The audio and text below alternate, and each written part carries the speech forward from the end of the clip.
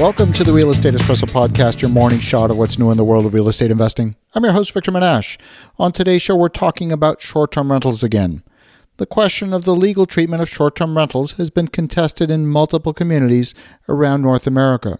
Earlier this week, a legal challenge that had been underway for the past 2 years has finally come to a conclusion.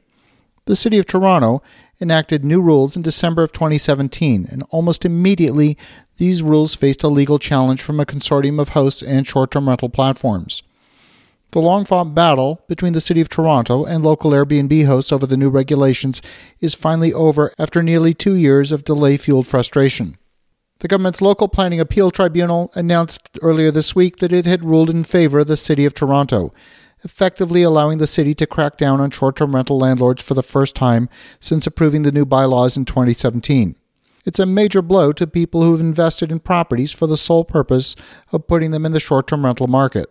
There's no question that each dedicated short-term rental does displace one unit of permanent housing, and it's estimated that as many as 5,000 units in the City of Toronto could return to the long-term rental housing market, thanks to the city's new rules. And whether that happens remains to be seen. The definition of a short-term rental is any rental of 28 consecutive days or less. The new short-term rental rules, which include capping the number of days anyone can rent out a single property, were originally supposed to come in effect in summer of 2018. With the announcement of the tribunal's ruling, Airbnb hosts must officially kiss goodbye to the appeal that they've been using to skirt Toronto's new stricter regulations.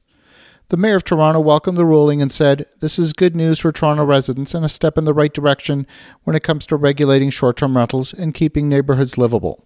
One of the ways the city is restricting short-term rentals is by requiring anyone who puts a property on a short-term rental platform like Airbnb is to be the principal resident of that space. That means a person needs to live in the Airbnb property either as an owner or a tenant. And it's now required that that person also register with the city with an annual fee of $50.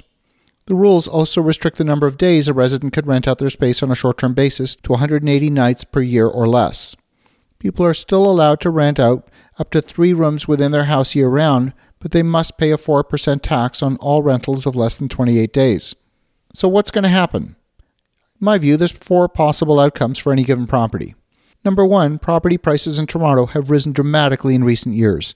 Some owners will simply choose to sell their properties in the open market, take advantage of a capital gain, rather than experience the negative cash flow from renting at lower prices in the long-term rental market. For those properties, it will return some inventory to the long-term housing supply. Number 2, some will convert their properties from short-term rentals to long-term rentals. They will experience lower income, and the city will also achieve its objective of returning more housing to the long-term housing supply. Number 3, some may choose to continue to operate, but outside the rules, hoping they don't get caught. We've seen some of this kind of activity taking place in New York and other cities where short-term rentals have been regulated. It's hard to say how much of that's going to go on. And number 4, I think there's a market nuance that many have completely overlooked. There are a number of clients of the so-called short-term rental platforms that actually rent on a medium-term basis. We're talking stays of 1 month, 3 months, 6 months. There's all kinds of reasons for these rentals.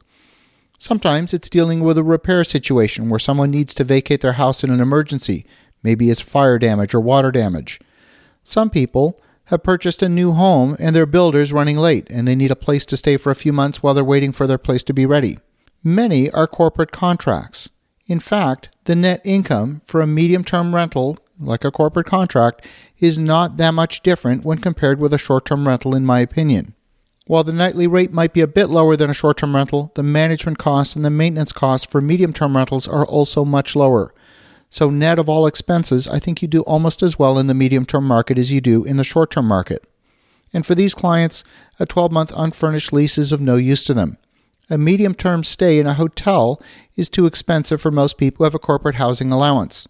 Furnished medium-term rentals are certainly priced at a premium compared with unfurnished accommodations. And if I was an owner of a short-term rental, I'd certainly be looking hard at the corporate medium-term rental market as a viable alternative to the short-term rental market.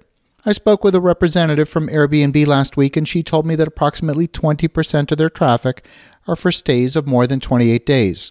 That's a substantial proportion of their existing business, a proportion that I predict is going to grow substantially. As you think about that, have an awesome rest of your day. Go make some great things happen. We'll talk to you again tomorrow.